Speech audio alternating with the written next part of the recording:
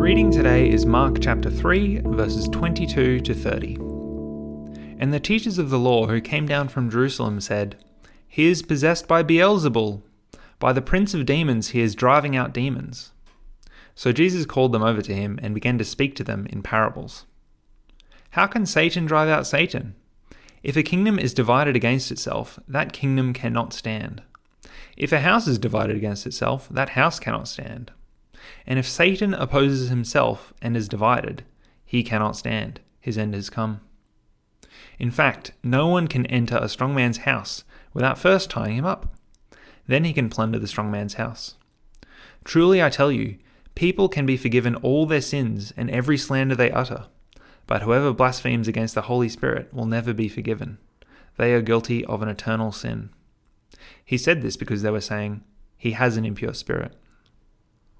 Word has gotten out, and the big guns from Jerusalem have come down to check out just who this Jesus person is. These teachers were from the centre of the Jewish religion, from head office. So what do they have to say about Jesus? Well, it isn't positive. They essentially say that Jesus is demon-possessed and is driving out demons by the power of Satan himself. They are claiming that there is civil war going on within Satan himself. If you're thinking that this is a ridiculous claim, then you're absolutely correct. Driving out demons is a defeat of the enemy, so why would the enemy seem it good to do this? Jesus asks them this very question in response to their claim. In driving out demons, Jesus is weakening the hold of the enemy over people before he wins the ultimate victory on the cross over evil, sin, and death. But he also issues them a strong warning about rejecting him and his salvation. The religious leaders have made it clear by saying that he is a messenger of Satan, that they reject Jesus for who he is. They reject his salvation on offer, and lastly reject his spirit. They have deliberately shut off their life and closed off their heart to Jesus. Any other sin can be forgiven, but rejecting Jesus cannot be forgiven. These verses have caused a lot of people concern over the years.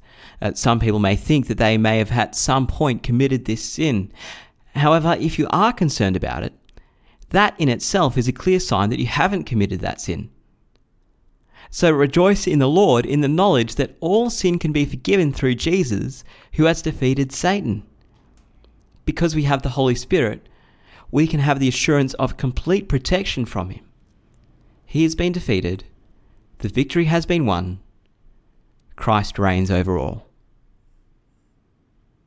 Almighty God, you have won the victory over sin, death, and all that is evil. You reign supreme over all. Thank you for your protection and for your presence of your Spirit. Give us the ability and the confidence to trust in you in all circumstances, in the knowledge that nothing can take us from you. In Jesus' name, Amen. If you have any questions or would like to find out more about our church, visit stbarts.com.au.